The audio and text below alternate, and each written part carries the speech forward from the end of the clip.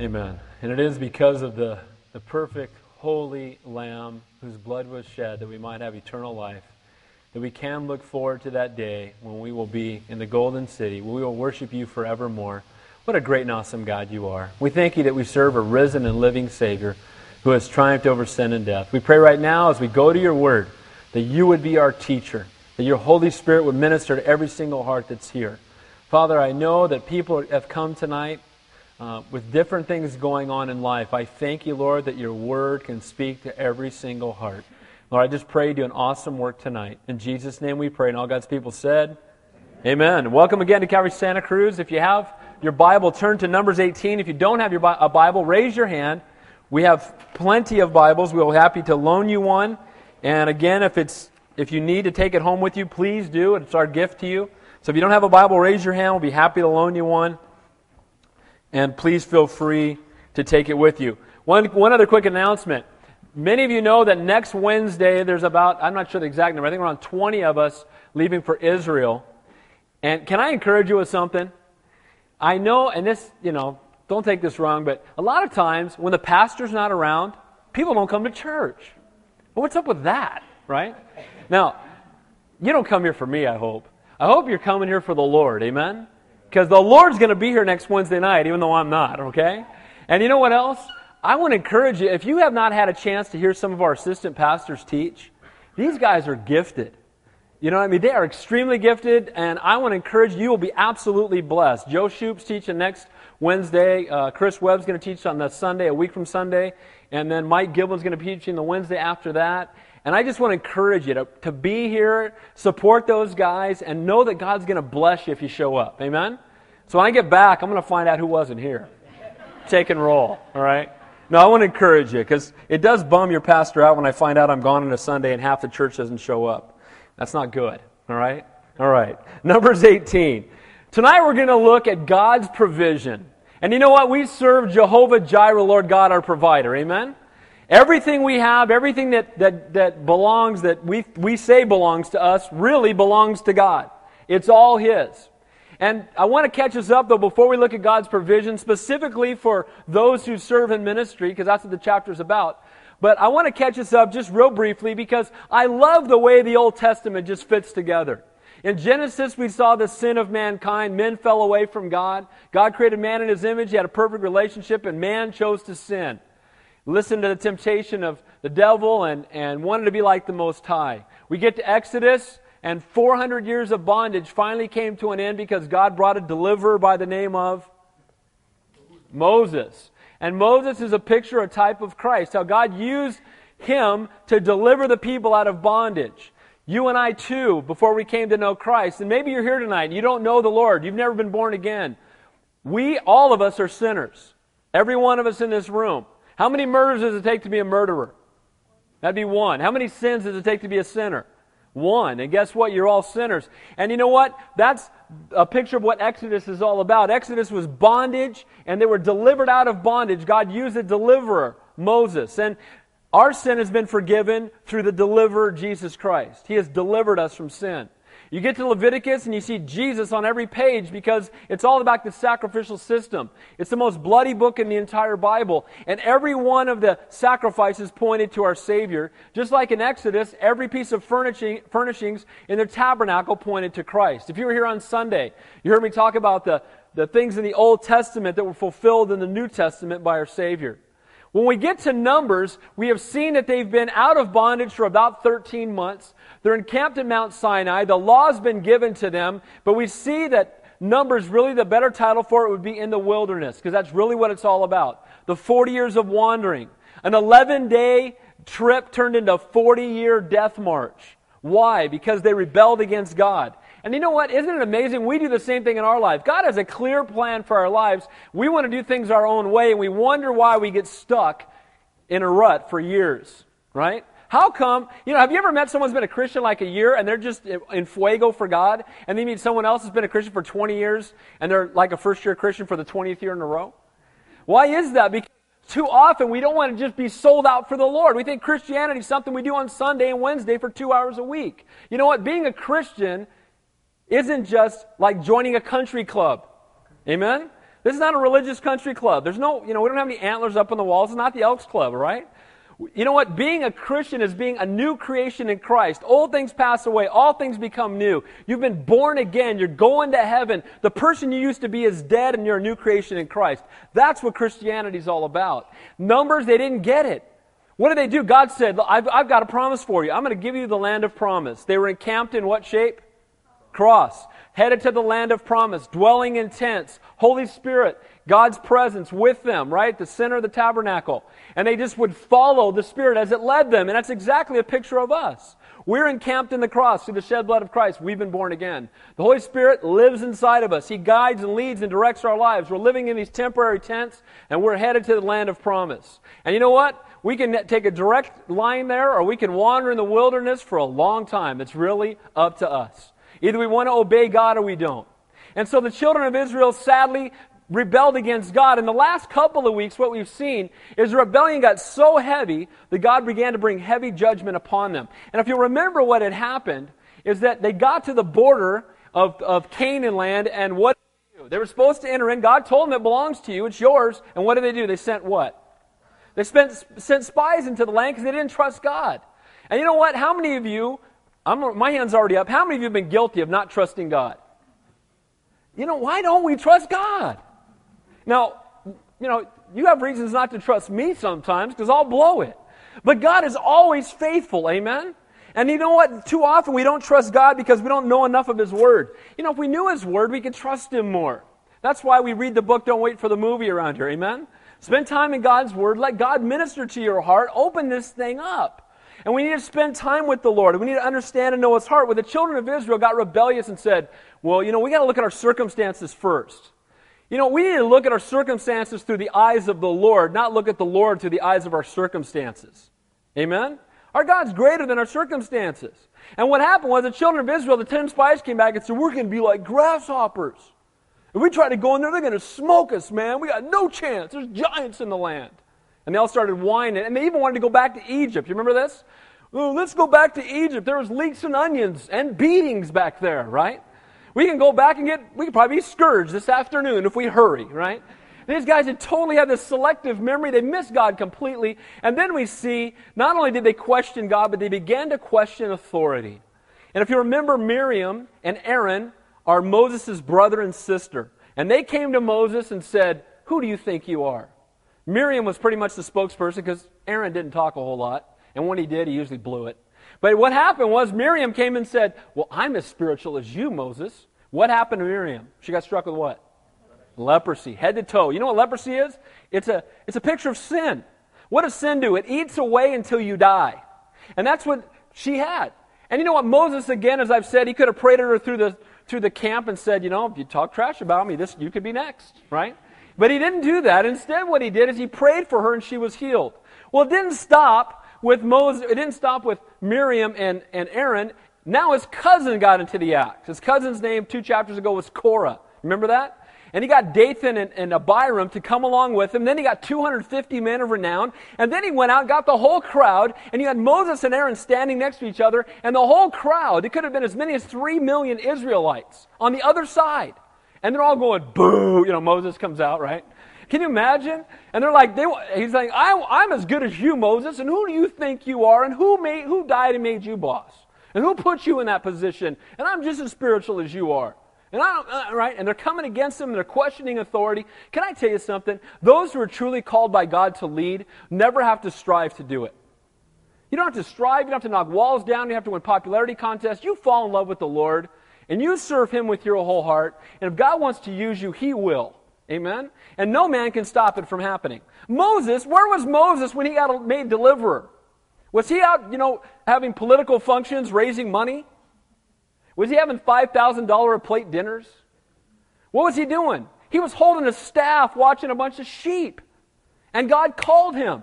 And God can do the same thing with us. But what happened was that they came and challenged the authority of Moses and Aaron. And what did God do to Korah and Dathan and Abiram? What happened? The ground opened up and swallowed them. That's pretty significant. I think I would repent, right? That'd be enough, right? But instead what happened, the 250 guys were holding censers that only the high priest was supposed to hold. Remember that? And what did God do to them? They got fired. Literally, right? Fire came out of the sky, just scorched them. Now, amazing, you got these 3 guys and their family fell into the ground, right? That was the pits, literally, right? And then these guys get fired. And you would think there would be massive repentance, and instead what do? They started coming against Moses, the crowd did, and said, look what you've done to God's anointed. Did Moses open up the ground? Or did God do that? Did Moses call fire? No, God did it. And they're murmuring and they're complaining, and it's too easy. Maybe I'm a little sensitive to this, but it's real easy to pick on the pastor sometimes, right? Whoever's up front, it's his fault. That's why I've got the problems I've got, and that's what they're doing. It's Moses' fault. He's the reason that you're wandering in the wilderness because you wouldn't enter into God's promise. And so then we saw in chapter 17 that God wanted to confirm that it truly was Aaron that was called. He'd already called him, but he said, I'm going to make it clear to everyone. And if you remember what happened, after the plague hit and 14,700 people died, and Aaron walked in the middle of them, and the plague stopped as soon as he got in the middle, picture of the intercessor. Aaron's position was high priest. Who's the great high priest? Jesus Christ. What happened? They went and took their rods, remember this? And they stuck them on the tabernacle. And what happened to Aaron's? It budded. An almond blossom and fruit started coming out of it. And the rest of them, what happened to them? Nothing. They're a bunch of dead sticks, right? And to me it's such a clear picture because it says of Jesus Christ that He's the first fruits of the resurrection. He's the first fruits, right? He's a risen and living Savior. And all the other sticks, when they died, that was it. Muhammad dead, Buddha dead, Hare Krishna dead, Joseph Smith, right? All of them, every religious leader dead in the ground, we could dig up their bones. But Jesus Christ is a risen and living Savior, and He's making it real clear, guys. This is who I've called. Honor Him. Now He's going to follow up tonight, and we're going to look at how He desires that the priest interact with the people, and the people interact with the priest. And we're going to see just real clearly how God has a divine plan. God has a way of doing things. And how we can, if we're not careful, we can denominationalize things right out of the body of Christ if we're not careful. But we're going to see clearly the duties the priest had toward the people. We're going to see that God calls the priest first and foremost to guard the tabernacle. His job is to make sure, first and foremost, that nobody comes in that doesn't belong there. Now, what I mean by that, He's not keeping people out of church, but the Holy of Holies, only the high priest is supposed to enter in, because the high priest is a picture of Christ. He's also supposed to intercede on behalf of the people. How does He do that? He's the one that makes the sacrifices. But how should the people respond to the priest? How should the people respond to the priest? They were to submit to them, and they were also to minister to them and to support them. And so that's what we're going to look at tonight as we look at chapter 18. And I want to say about last chapter, we saw God reestablishing truth because they'd gotten off onto a lie. Let me ask you a question. Does the church today need to get back to the truth? Absolutely. You know why? Because people stop reading the book. You go to churches and they don't have Bibles anymore. You know what I mean? And you walk into a church, you see 500 people walk in and nobody's got the Word. That's not good. That's not a good sign. If you go into a restaurant and they don't have any food, how many times are you going back? Right? That ain't a restaurant, man. That's something. And it's not a church if they don't have God's Word there. Amen? He elevates His Word even above His name.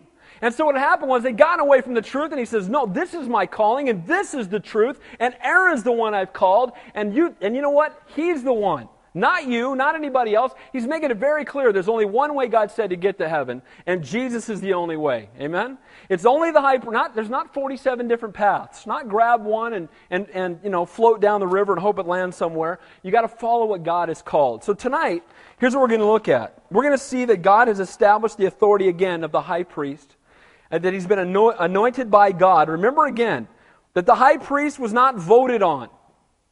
Amen? There's no democracies in the Bible that work. Every democracy you see in the Bible does not work. Why? Because it's supposed to be a theocracy. Because who's in charge? God is. Who's the head of this church? Jesus Christ. No man. Amen? And we just mess it up. We start voting on stuff and we just mess it up. We start voting on stuff that's not in God's Word. And so God desires that we keep His Word central and the central focus. In this chapter, God's going to define the role and duty of the high priest and the Levites, and how they are to minister to the people, and how the people are to interact with them. So in the first 7 verses, we're going to see God's provision for the people, how God uses the priests to be spiritual provision for the people. Then we're going to see how God uses the people to be physical provision for the priests. Let me say that again. The priest, God used the priest to be spiritual provision for the people. He's supposed to feed the people spiritually and minister to them. And the people are supposed to support and minister to the priest by taking care of his physical needs. That's what this chapter is about. It's a two-way street. If one of those doesn't happen, then there's a big hole there.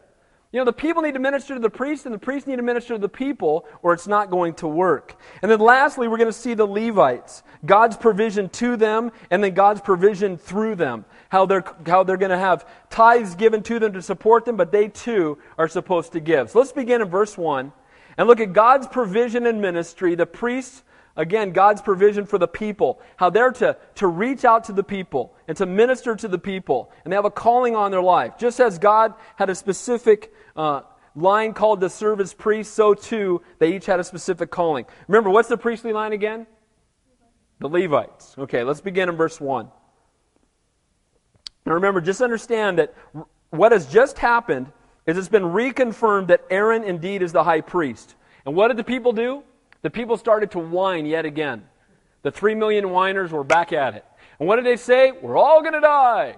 If we go near the tabernacle, we're all going to die. And last week we talked about the fact that the cross is either a place of great rejoicing that your sins have been forgiven, or a place of great judgment because you've never given your life to Jesus Christ. The tabernacle is either a place of God's presence and God's glory, or a place that you feared and you wanted to stay away from. And that's where the people were, and this is where the Lord begins to speak. Look at what it says here. And the Lord said to Aaron, you and your sons of your father's house with you shall bear the iniquity related to the sanctuary, and you and your sons with you shall hear the iniquity associated with your priesthood. So the first thing that we see of the high priest, they were to be in charge of what was going on in the tabernacle. The priesthood carried both great privilege and great responsibility. Now, in the Bible, we see 3 different things that apply to us today when it comes to the priesthood. We first see who the great high priest is. I've said it many times. Who is it? Jesus Christ. What would be the closest thing to the priesthood in the church today below Christ? It would be the pastors. But doesn't the Bible also say that every believer is of a royal what? Priesthood. And God has called you to be the priest in your household. So while we can look at this from the perspective of the Lord, we can also look at it as those in leadership and ministry in the church, but we can also look at it for you in your house, in your home, ministering to your kids and in your neighborhood.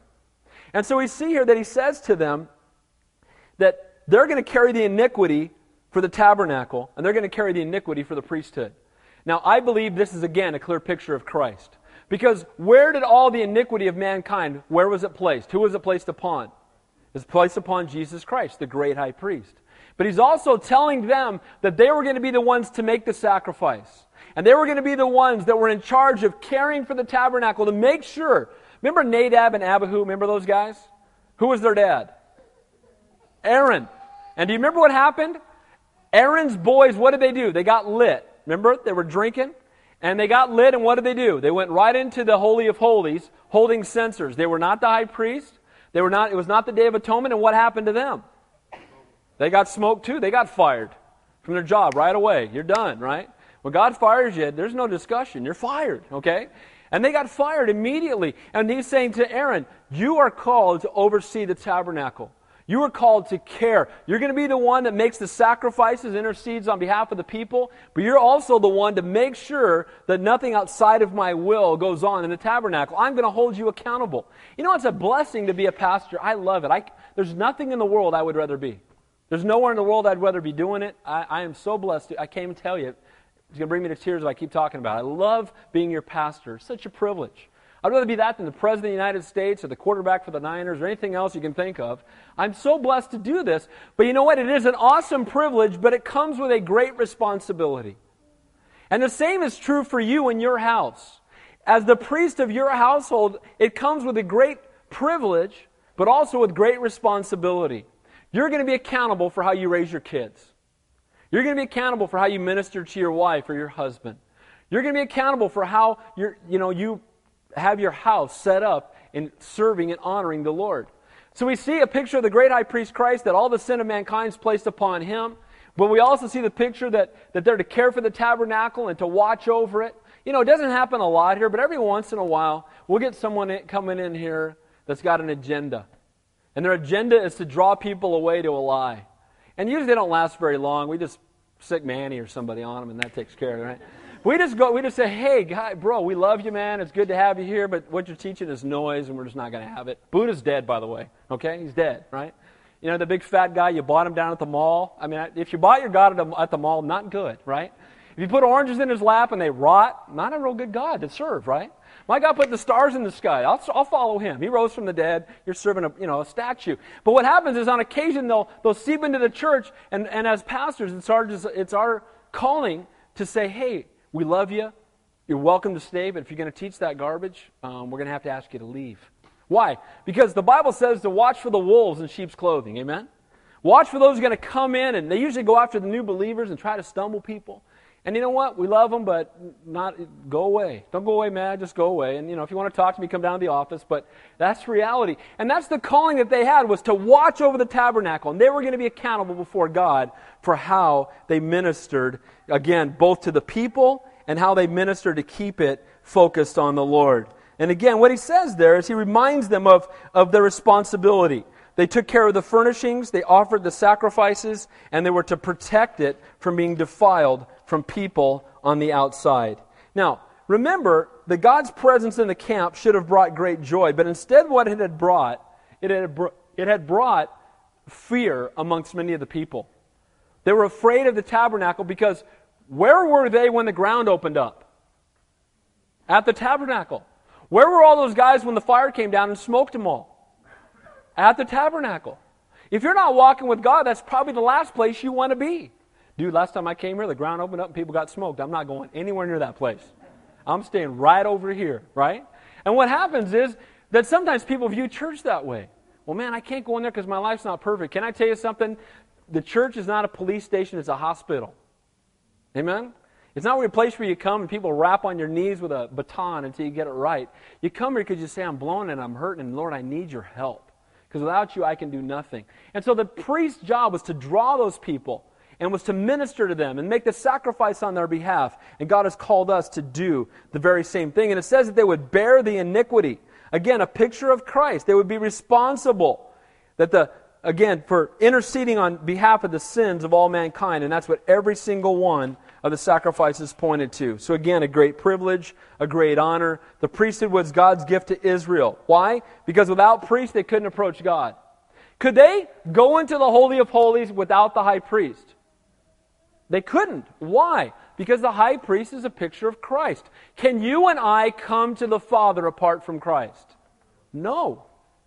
And so we see here this very clear picture. He's reinstating Aaron. He's making it really clear. You guys are getting away from the truth. I want to put you back to where you belong. Verse 2 and 3. Also, bring with you the brethren of the tribe of Levi, the tribe of your father, that they may be joined with you and serve you while you and your sons are with you before the tabernacle of witness. They shall attend to your needs and all the needs of the tabernacle, but they shall not come near the articles of the sanctuary and the altar, lest they die, they and you also. Now the Levites, were they priests?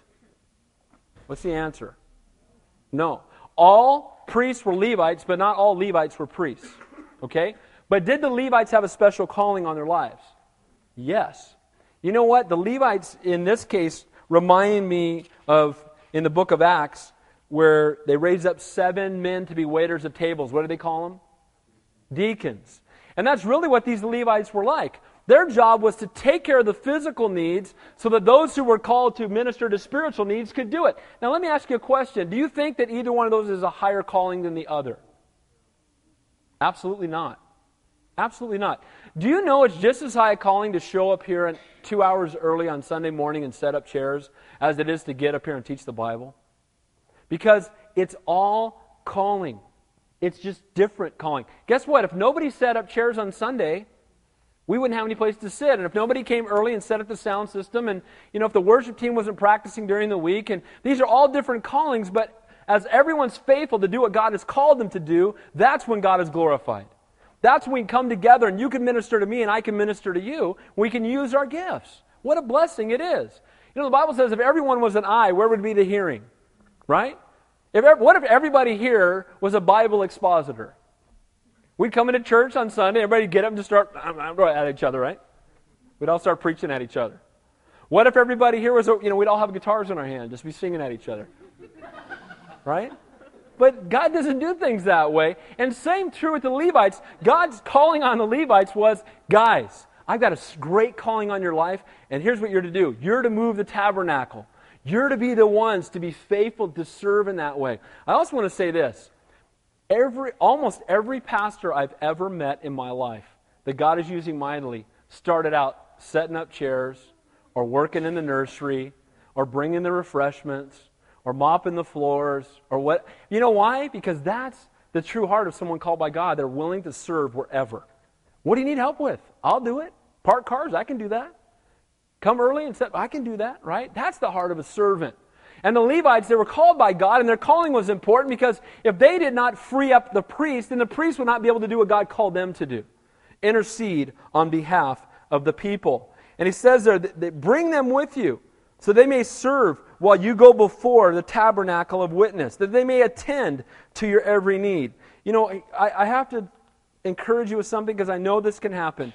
It's very easy for us to fall into the pattern of the world and become jealous of somebody else's calling. I mean, I don't remember who said this, but there was somebody that said he just so desperately wanted to be Billy Graham. He wanted to be Billy Graham so bad that he wished there was 2 Billy Grahams and none of him, basically. You know, I just want to be Billy Graham. Well, we've already got a Billy Graham. That job's filled, right? It's already taken care of. And too often we look at somebody else's calling and we want what their calling is. You know, can I tell you, just do what God's called you to do. Do it with your whole heart. And you know what? If you delight yourself in the Lord, He's going to give you the desires of your heart.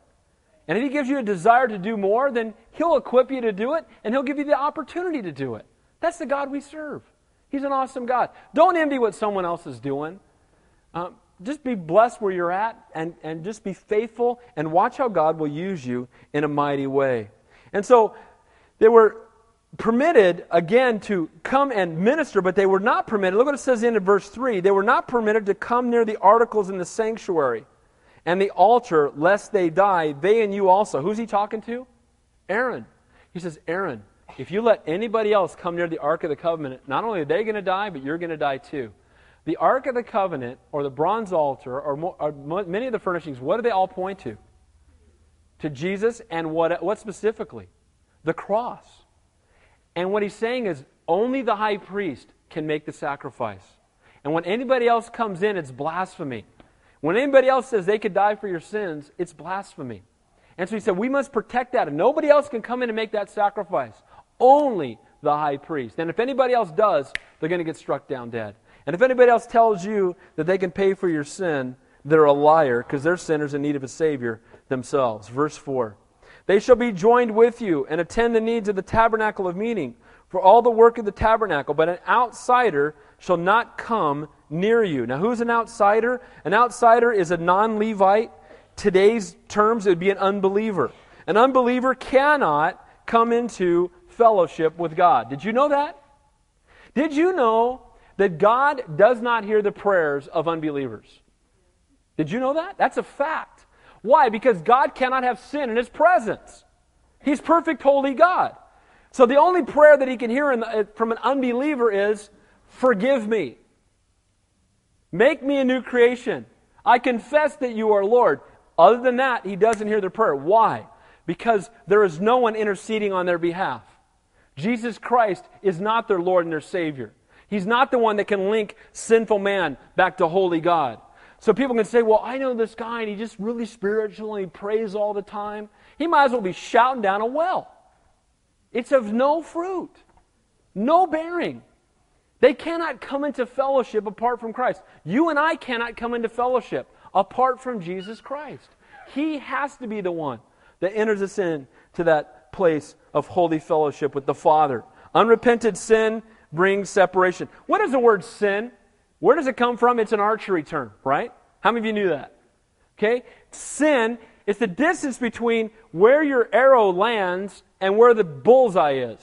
The bullseye is perfection, and the distance between the bullseye and where your arrow lands is called the sin distance. It's the distance between you and perfection. And some of you, maybe you've lived a pretty good life, and compared to others, maybe you're this close, and maybe some of us are 47 miles away from the target. But the reality is, we've all got a sin problem, and God can't have sin in His presence. And what He's saying here is, no unbeliever can come in to the place where God dwells. It's impossible. Cannot come apart from coming with the high priest, coming with the sacrifice, with the shed blood of the Lamb, verse 5. And you shall attend to the duties of the sanctuary and the duties of the altar. There may be no more wrath on the children of Israel. The children of Israel had fallen into rebellion because they had ceased to make sacrifices. You know the Lord set up all the sacrifices. Do you know how many times they did it? Once. And then they stopped. And you know, we can do that too. We can walk an aisle and pray a prayer, put the get out of hell free card in your wallet, your baptismal certificate, right? And then go out and live like the world and say, hey man, I did it. I walked out, I prayed the prayer, got the little thing, somebody signed it. It's in my wallet. When Judgment Day, I'm pulling that bad boy out, right? I got right there it is. Signed right here. Embossed. It's good stuff. Raised lettering. I'm set, right? But the reality is that our lives should be transformed. And he says, the reason the wrath of God is coming upon Israel is they've taken their eyes off of me, and they saw no need for sacrifice anymore, and they were not seeking my face anymore, and they'd fallen out of fellowship with me, and then they lost faith. They didn't want to enter into the land of promise because they hadn't been seeking my face. Why do we not trust God? Because we don't spend time with Him. Amen? If you spend time with God, you will trust Him. You're as close to God as you want to be. Let me say that again. You're as close to God as you want to be. Well, Pastor Dave, I want to be closer. No, if you did, you'd spend more time with Him. Amen? You'd be in His presence more. You would seek His face. You would turn off the TV sometimes and crack open, blow the dust off that Bible and read it. Right? I mean, you'd spend time, you'd be sharing your faith. It's all up to us. God's right there. If you're not as close to God as you used to be, who moved? Amen?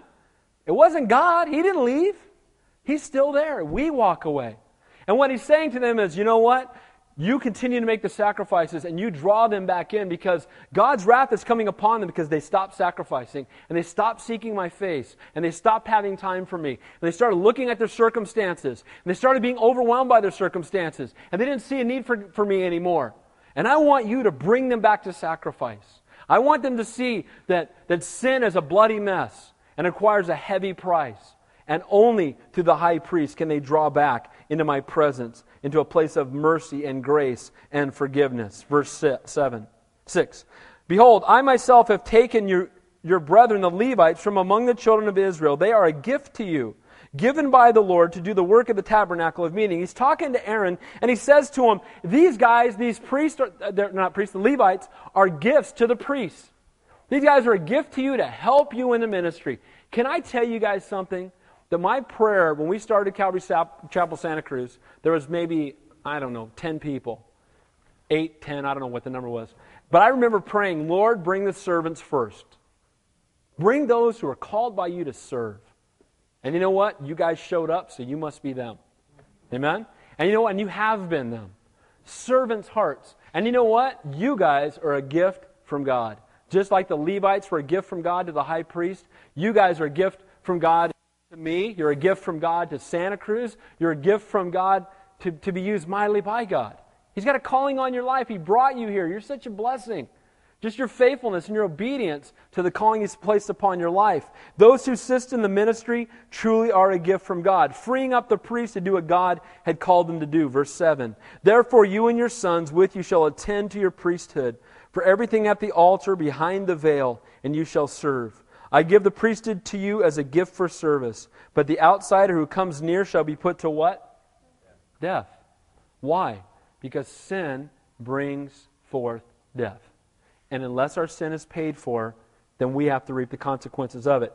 He said behind the veil, that's the Holy of Holies, and behind the veil was where the Ark of the Covenant was. The Ark of the Covenant, again, a picture of the cross. What were the 3 elements in the Ark, who remembers? One of them was what? Aaron's what? Aaron's rod, a picture of the high priest. A jar of Manna, that picture of the fact God's provision and that Jesus Christ is the bread of life. What was the last thing? The law, the Ten Commandments that pointed to our sin and our need for a Savior. And you know what's awesome? What was put on top of all those elements? The what? The mercy seat. And if anybody pulled the mercy seat away and looked into the law, guess what happened to them? They died. Why? Because if you look straight into the law without God's mercy, you're going to die every time. Because if you look at the law, you will be found wanting. You will be judged. You're guilty. But praise God that on top of the law is God's mercy. Amen? And that's where the blood was sprinkled. And that's where you and I, and how you and I were forgiven through the shed blood of Jesus Christ. So the priest, God's provision for the people spiritually. He was to protect the sanctuary from being defiled. He was to intercede on behalf of the people. Again, a picture of Christ protecting His bride, interceding on our behalf. A picture of those in ministry today protecting the church from false teachers, interceding on behalf of the churches they pastor. A picture of each one of us as a royal priesthood in our house, protecting the church from false doctrine, interceding on behalf of our family and our friends and our children. Now let's move on and look at God's provision for the priest. How does God provide for those who are in ministry? How does He do that? Let's take a look. It's pretty clear in His Word. Look at verse 8. And the Lord spoke to Aaron, "Here, I myself have also given you charge of my heave offerings. All the holy gifts of the children of Israel I have given them as a portion to you and your sons, as an ordinance forever. This shall be yours of the most holy things reserved from the fire, every offering of theirs, every grain offering, every sin offering, every trespass offering which they render to me, shall be most holy for you and for your sons." Now, we're going to see in a minute here that all the tribes had an inheritance except one. Which one? The Levites. Why? Because if they're out toiling in the ground all day long and they're planting a field, how effective are they going to be in serving in the tabernacle? Not real good, right? What if we have a hailstorm? We've got to shut the tabernacle down for a while because we've got to go deal with the hailstorm. And God's desire and God's plan for the Levites was that they be full-time available to serve in the tabernacle, to minister on behalf of the people. Even more so for the high priest. His calling was, he needs to be there to intercede. He needs to be there to intercede on behalf of the people and to make the sacrifices. And if he's not there, there's no one else that's called to do that but him. And so we see the same truth. What does he say? He says, I'm going to give to you out of every offering they give, the heave offering, or the first offerings of first fruits, or the sin offering, or the trespass offering. What they did, if you were here during Exodus or Leviticus, what did they do? A portion of it was burned unto the Lord. You guys remember that? What part of it? Usually the what part?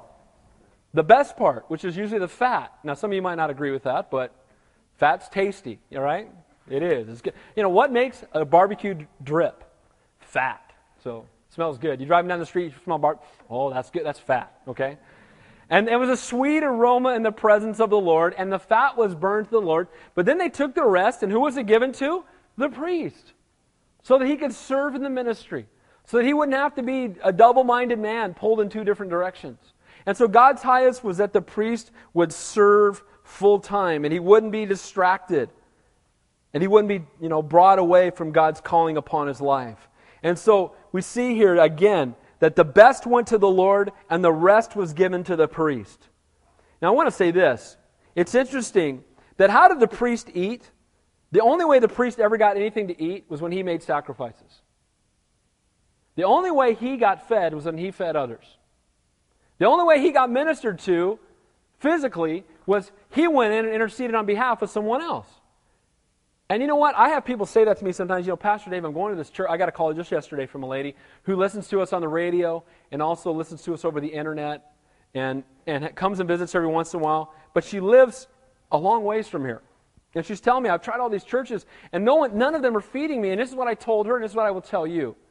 You know what? When you say you're not being fed, you start feeding someone else. Amen? When did the priest get fed? When they interceded and ministered on behalf of someone else.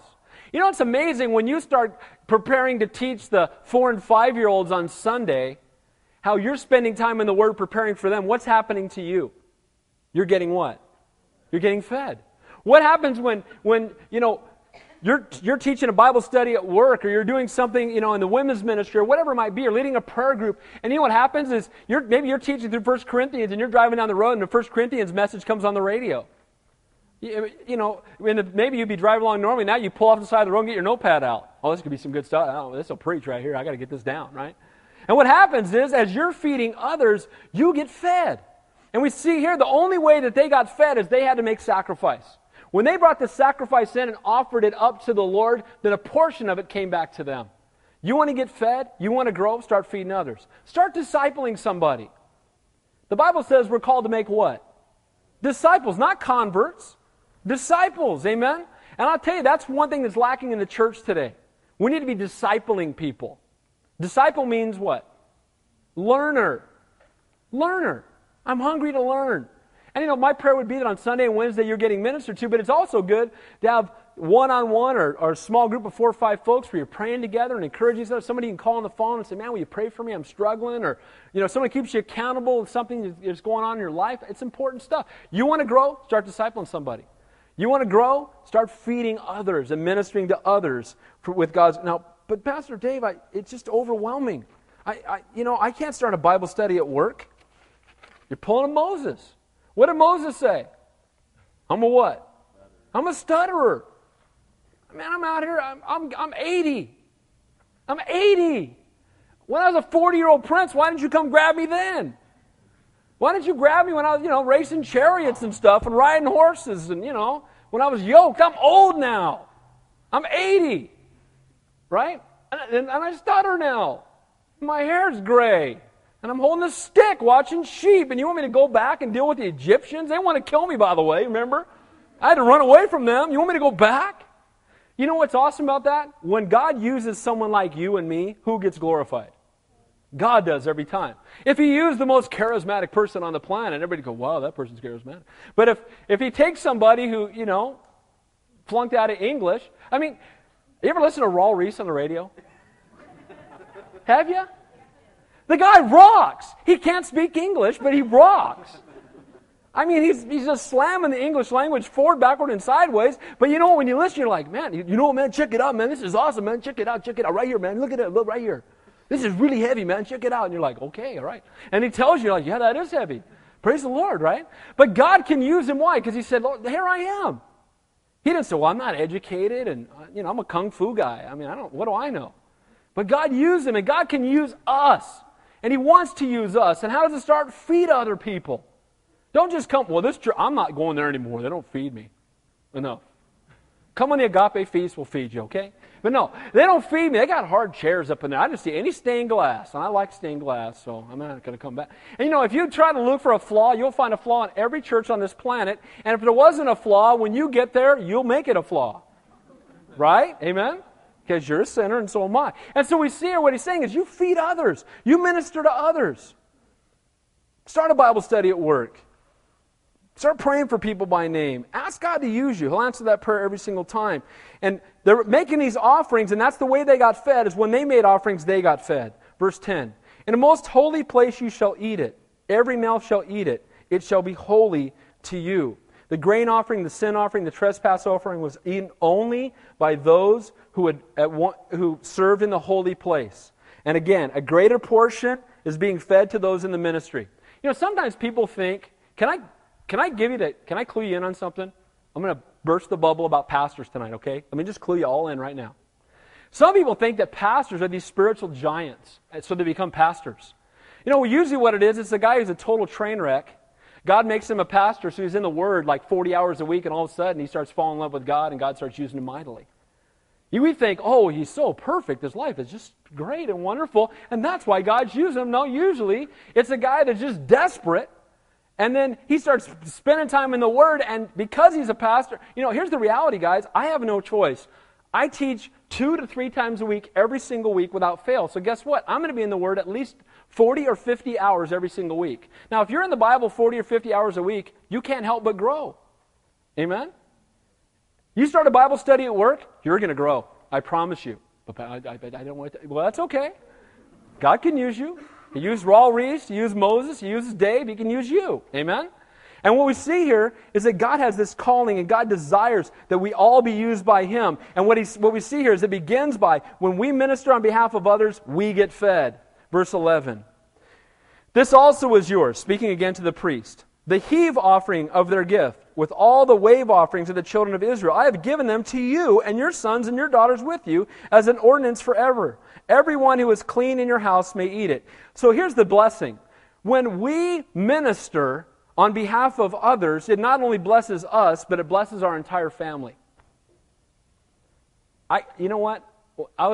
When I have men's discipleship groups or the men's Bible study in San Jose, or even here, I've had wives come up to me and go, "What are you doing with my husband on Tuesday night?" Well, just teach him. He's radically different. Is this a good thing, I'm hoping? Yeah, it's awesome. He has never taken initiative to pray with me before. And now he prays with me. He's never taken initiative to go in at night and sit down with the kids and read them a Bible story, and now he does it every single night. He's never shared his faith at work, and he's sharing his faith at work all the time. I got in his car the other day, and all of his buttons were tuned to Christian radio. What are you doing with my husband? And the reality is that's what happens when we start feeding others and we start ministering to others, that not only does our life get transformed, but it impacts our entire family. Amen? How many of you know that's true? Isn't that true? You can't help but have an impact on your family. You can't help it when you start falling in love with the Lord. The whole family is blessed by you and I serving. When we serve, the whole family gets blessed. When we minister to others, it blesses our entire home. And that's what he's saying here, is you get to take that heave offering home. And that heave offering doesn't mean they were sick. Okay? A heave offering means that they literally held it up. It's also called a wave offering. They waved it before God, presented it to Him, "Lord, this is yours," and then they sacrificed it. That's what a heave offering is, okay? And so that was an offering where all of it was given to the priest. Verse 12. All the best of the oil, all the best of the new wine and the grain, their first fruits which they offer to the Lord, I have given them to you. Now, I want to make a real clear balance here, all right? And I know it's hard because some people struggle with it. I grew up, my dad was a denominational pastor. And let me just tell you what happened with that. Often. And I hope my dad doesn't get mad at me or mom, but here's reality. Some denominations think that unless the pastor's family is wearing rags and starving, he isn't really called into the ministry. If you're called by God, then you should be starving to death. Your car should not be any newer than 20 years old. All your kids should be in one bedroom on top of each other. And if you got clean hair, we're paying you way too much. You know what I'm saying? And so too often what happens in ministry, we look, and then you have the opposite extreme. Have you seen the pastors on TV with a $12,000 suit driving a Rolls Royce with his own private jet? Is that God? Absolutely not. Amen? But I believe it's somewhere, it's not, hey, my kids got to be eating dirt and we got to be living in a barrel somewhere, or we're not called. Your clothes are too clean. We're paying you too much. And that's what happens sometimes. But the opposite extreme is that it's all about money. Let me tell you something. It's going to sound funky coming from your pastor, so please forgive me. But this is how I always felt in the 15 years that I served as an assistant and I wasn't being paid. I always wanted my pastor not to be thinking about where the food was coming from next week. Amen? I didn't want him to... If he's thinking about where the food's coming from, how's he going to study the Bible? He's going to be sitting there trying to study the Bible going, how are my kids going to eat next week? That's not right. Shouldn't be that way. But I'll tell you what else it shouldn't be. He shouldn't be living in such a fancy manner that it stumbles people either. Amen? You don't go in the ministry to get rich. Amen? Okay? You don't. If you're going to the ministry because you think it'll be a good gig, do something else. All right? It's pretty sweet. Have you ever heard that joke? Well, my dad's an astronaut. He makes this much money an hour. My dad's this. He's a lawyer. Well, my dad is a pastor, and he works for 1 hour a week, and it takes 4 guys to collect all the money that they pay him. Ushers coming up down the aisle, right? But, that's not it at all. And that's what he's saying about these guys in ministry. He's saying, you know what? You guys, the high priest is going to intercede for you, and you take care of him. You take care of the Levites, you take care of the high priest, you take care of those that serve in the tabernacle so they can pray for you, and they can minister to you, and they can intercede on your behalf. And I know it sounds funny coming from your pastor, okay? But I'm just sharing my heart with you because that's what's in the text. He's telling them, you give them the first, not the last. That's the other thing. Why do we give missionaries the broken toys? You ever seen that? We had a Love Nook over in San Jose. I'd go in there sometimes. It was just wrong, some of the stuff they were giving to people in ministry. Oh, we're collecting stuff for the missionaries coming in from, Guatemala, and you go in there and there's one shoe. I'm like, what are they going to do with that?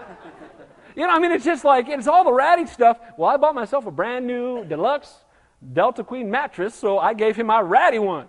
And I'm like, wait a minute, why don't you keep the ratty one and give that one to the missionary? Amen? And what he's saying here is the first fruits go to those who serve in ministry. God's desire is that those who serve in ministry would be fed by the ministry. But I also say this, the children of Israel were not always faithful to do it, so guess what happened often? The Levites had to go back out into the field and start working. And you know what? A guy who's truly called by God won't have a problem with that, by the way. I just encourage you with that. If a guy's truly called by God, he'll have no problem going back to work or doing whatever he has to do because he knows he's called and he'll do it anyway. But what I'm saying is when I look at our assistant pastors or when I look at people we're going to call ministry as our church continues to grow, I don't think that because they're ministry they should be living at the poverty level. Amen? You guys understand what I'm trying to tell? Again, not get rich, but I don't want one of my assistant pastors, having one box of macaroni and cheese to last him for the next 10 days. That's not good. All right? And I know you don't want that either. Amen? You don't want that, and we don't want that. And that's what he's saying here is, hey, the first fruits going to them, they're going to be blessed, they're going to be ministered to, and they're going to be taken care of because that ultimately is God's highest. He said he gave to them all of the best. Christians show what they are by what they do with what they have. How do we know where your heart is? What do you do with what you have? What do you do with it? If you're using it for the Lord and His kingdom and you're living in a way that honors God, then that shows where your heart is. But if you're storing it up for yourself, then it kind of shows where your faith is. You know what? Don't give God the leftovers of your time. Don't give Him the leftovers of your possessions. Don't give Him the leftovers of your finances. Don't give Him the leftovers of your passion. You give to Him first. Amen? You seek first the kingdom of God and His righteousness, and He'll take care of the rest of it. Verse 13. It says, whatever first ripe fruit is in their land, which they bring to the Lord, shall be yours. Everyone who is clean in your house may eat of it.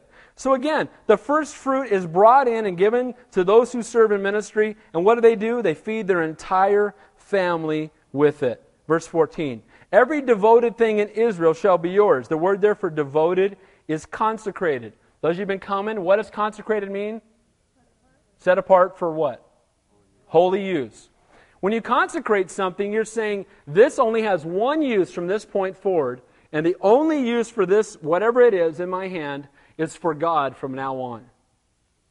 Example might be maybe you're here tonight and you're really gifted at playing a guitar or some musical instrument.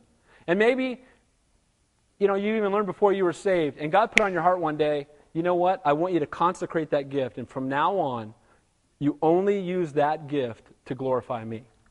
That's consecrating the gift, amen?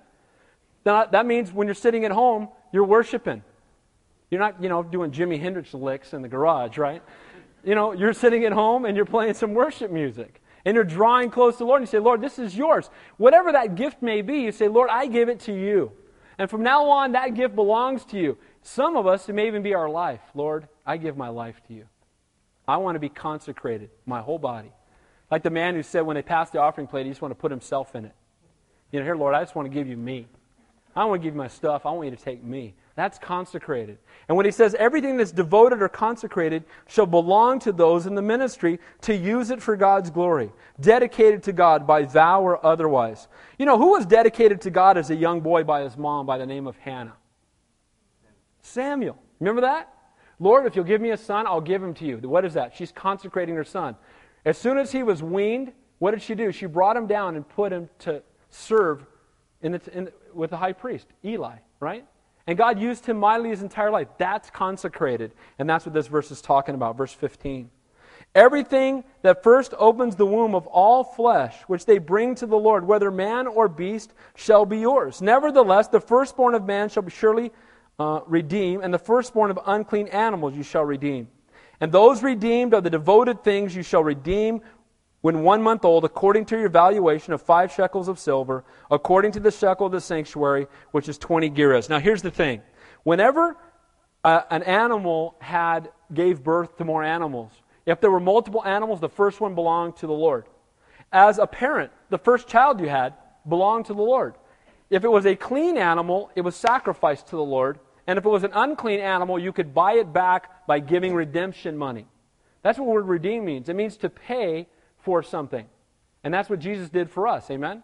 He paid the price on our behalf. So the firstborn belongs to the Lord. The first fruits belong to the Lord. Verse 17 and 18. But the firstborn of the cow, the firstborn of the sheep, or the firstborn of the goat, what kind of animals are those?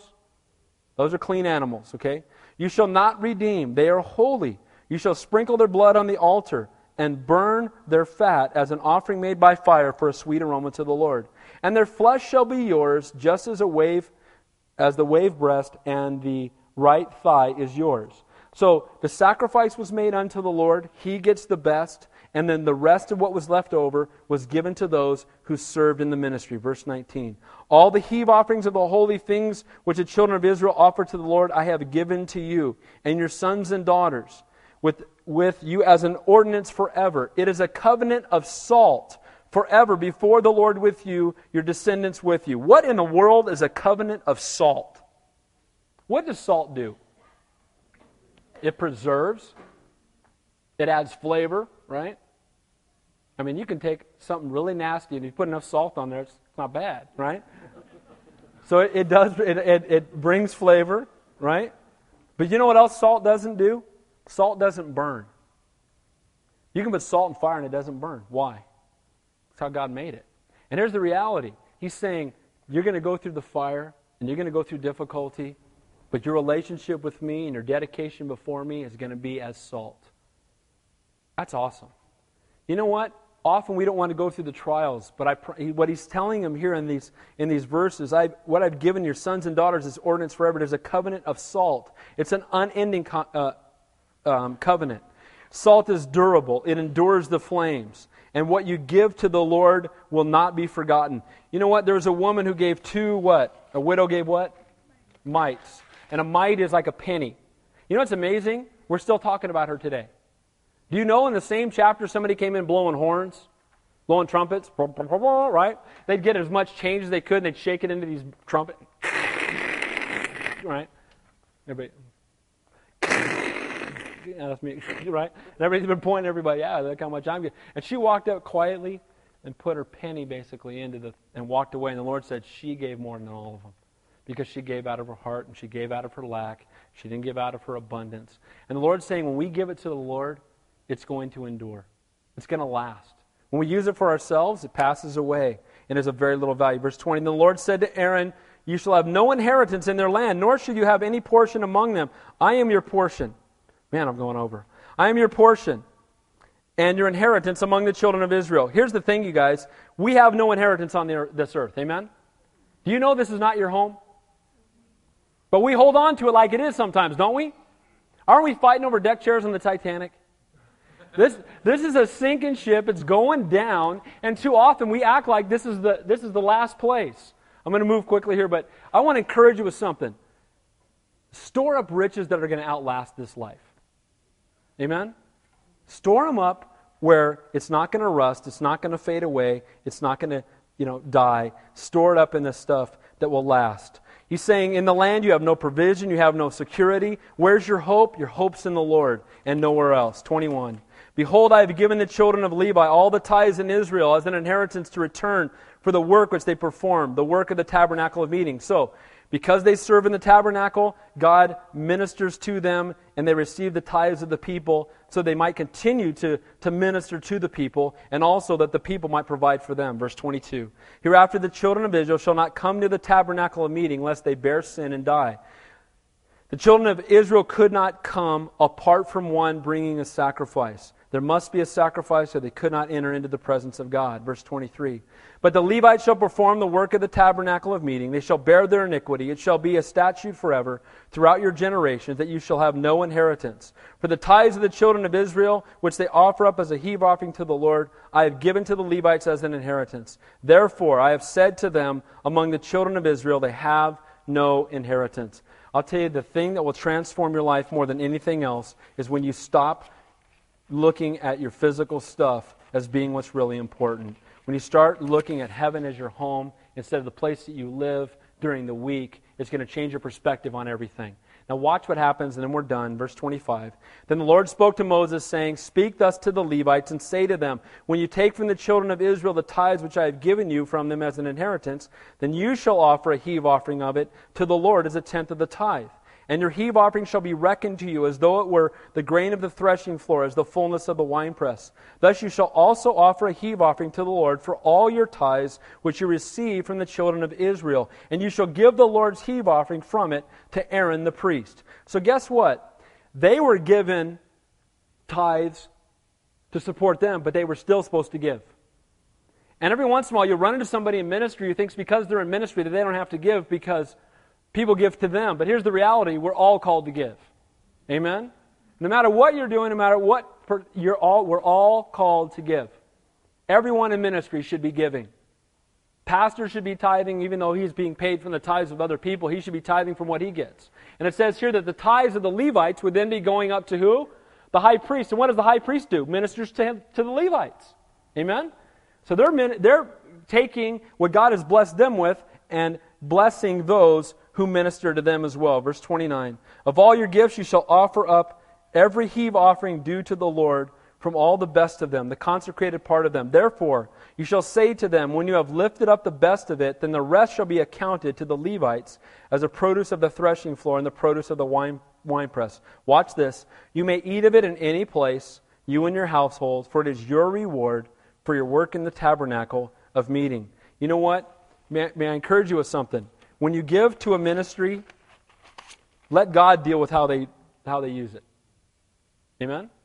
There's several ministries I give to.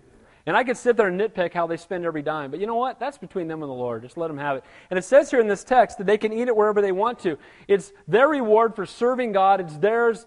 Let's not nitpick. Amen? It's theirs. God, I gave it to the Lord. Amen? And what they do with it, God will deal with them. I'll tell you what, I don't want to be the one that takes what God has given and use it in a way that doesn't honor Him. Hey, the least thing you need to be worried about is what people say. You're going to be dealing with the creator of the universe on that one, right? And so what we need to do is when we give to ministries, just say, hey, I gave it to the Lord.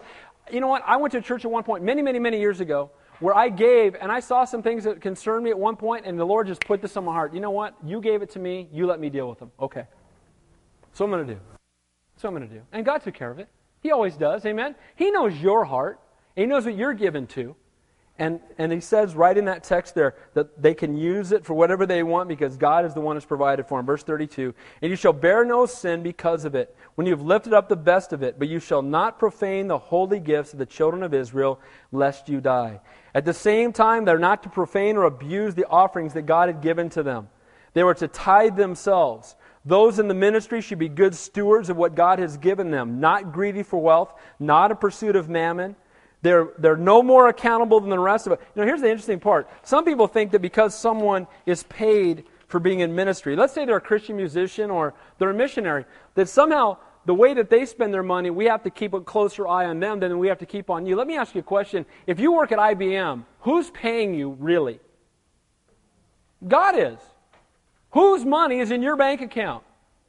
God's. Whose money is in my bank account? God's. Whose shoes am I wearing? These are God's shoes. I didn't know He wore size 10.5, but these are God's shoes. When we realize that everything we have belongs to the Lord, we start wanting to be good stewards regardless of where we are in life. Amen? Because it's all His. And we want to be faithful, and we want to be good stewards. I know it went over, but in review, God's provision in ministry. For the priest, God's provision for the people spiritually. For the people, God's provision for the priest physically. So the priest ministered to the people spiritually, and the people ministered to the priest physically. May we be like the Levites, God ministering to us and God ministering through us. The Levites were given, but then the Levites turned and gave it away. That's what God wants to do with us. May we all be conduits for ministry, holding lightly to that which is perishing and pursuing that which is eternal. God provides for us all, and may we be good stewards. Let's pray. Heavenly Father, I thank You and praise You, Lord, for Your love and Your grace and for Your word. Help us, Lord, to realize that all that we have is Yours, everything. Lord, whether it be the gifts You've given us, the talents that we have, the intellect that we have, everything that we have, Lord, is Yours. Our homes are Yours. Our cars are Yours. Our families are Yours. Our children, Lord, belong to You. Lord, I pray that we would be good stewards with what You've given us to care over that belongs to You. Help us, Lord, to take good care of Your kids. Help us, Lord, to take good care of Your talents and Your gifts that You let us watch over. Lord, may we take what You've given us and use it not for our glory, but for Yours. May we not use it for our comfort, Lord, but that your kingdom might be added to. So, Father, we love you and we praise you, Lord. And I just thank you for every person who's here tonight. Just strengthen us in our walk with you. In Jesus' name we pray. And all God's people said, amen. Let's stand and close the worship song.